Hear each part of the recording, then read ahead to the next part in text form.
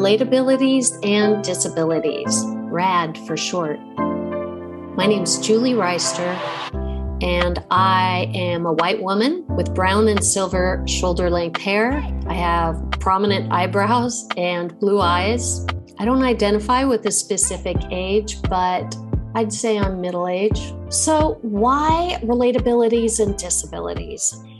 For years, I have wanted to create a show that focuses on people and their diagnoses, their disabilities, their resources, all because I just want to knock down some barriers. I have a story about a friend. He was a client of mine many years ago. This was like in the late 90s. This gentleman had cerebral palsy, and if he were standing, he would have been about 6'3", 6'4", but he used a wheelchair. His brain and his muscles did not communicate very well as a result of cerebral palsy. So I'm pushing Alan in his wheelchair down the street, and most people, when they would pass us on the street, would look everywhere but at us. And you know what? There was no missing us. In his chair, he still took up a lot of space. He had the biggest smile all the time, unless he was mad. And when he was mad, you knew he was. Big blue eyes, very communicative blue eyes, which was a good thing because he could not manipulate his mouth to speak. And he had binders and all kinds of pictures and stuff to help him to communicate. And I had been working with him on a communication device at the time. So I was getting to know his personality so that I could program it just to his personality. Anyway, so we're walking down the street, and a young mom and her little boy, he was probably about 5, and he's looking dead at us.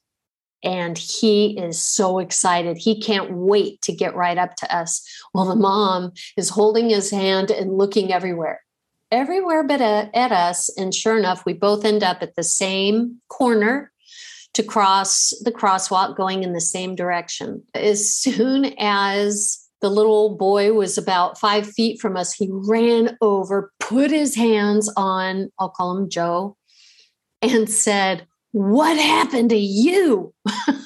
with a big smile. Well, Joe is cracking up. He cannot catch his breath. He is whipping like a rodeo rider, just laughing so hard. And I am too. And the poor mom is almost in tears. She is so mortified. And she's telling her son, "We don't do that. You don't. I'm so sorry for him. He's just a black. I'm so sorry." And I said, no. Joe, is it okay with you that he's asking about you? And Joe nodded his head emphatically, yes. And I said, "Is it okay if I talk about you to them, about you, for you?"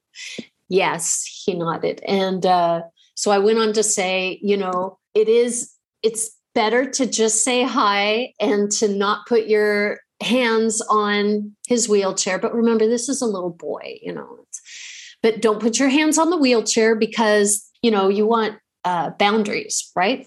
I don't know that the mom ever recovered from that, but that was the highlight of Joe's year. It was so good to be seen. And I did say, he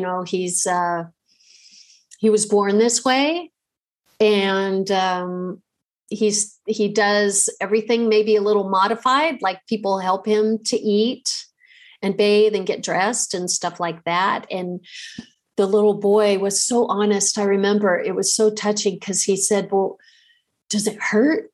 And Joe said, shook his head, no. And I assured him that he has family, he has friends. It was an opportunity. It was one of the reasons, one of many stories that I have that made me feel like, I wish we had something like this. Well, I haven't seen anything like this. There's a lot of reputable YouTube channels and podcasts, but I just thought I'd create exactly what I want. I hope that you can see the value in this and that you'll hang out and listen, or that you'll even be interested in sharing your story, your diagnoses, your disabilities, your resources. It can only be good for all of us, really. Let's just talk about it, okay? Gosh. Okay, I'm going on and on. I'm sorry. I don't want to waste your time, but I do want to encourage you to follow, to subscribe, to share your story, or at least just to listen and learn. Relatabilities and Disabilities, RAD for short. Thank you for your time. Have a great night.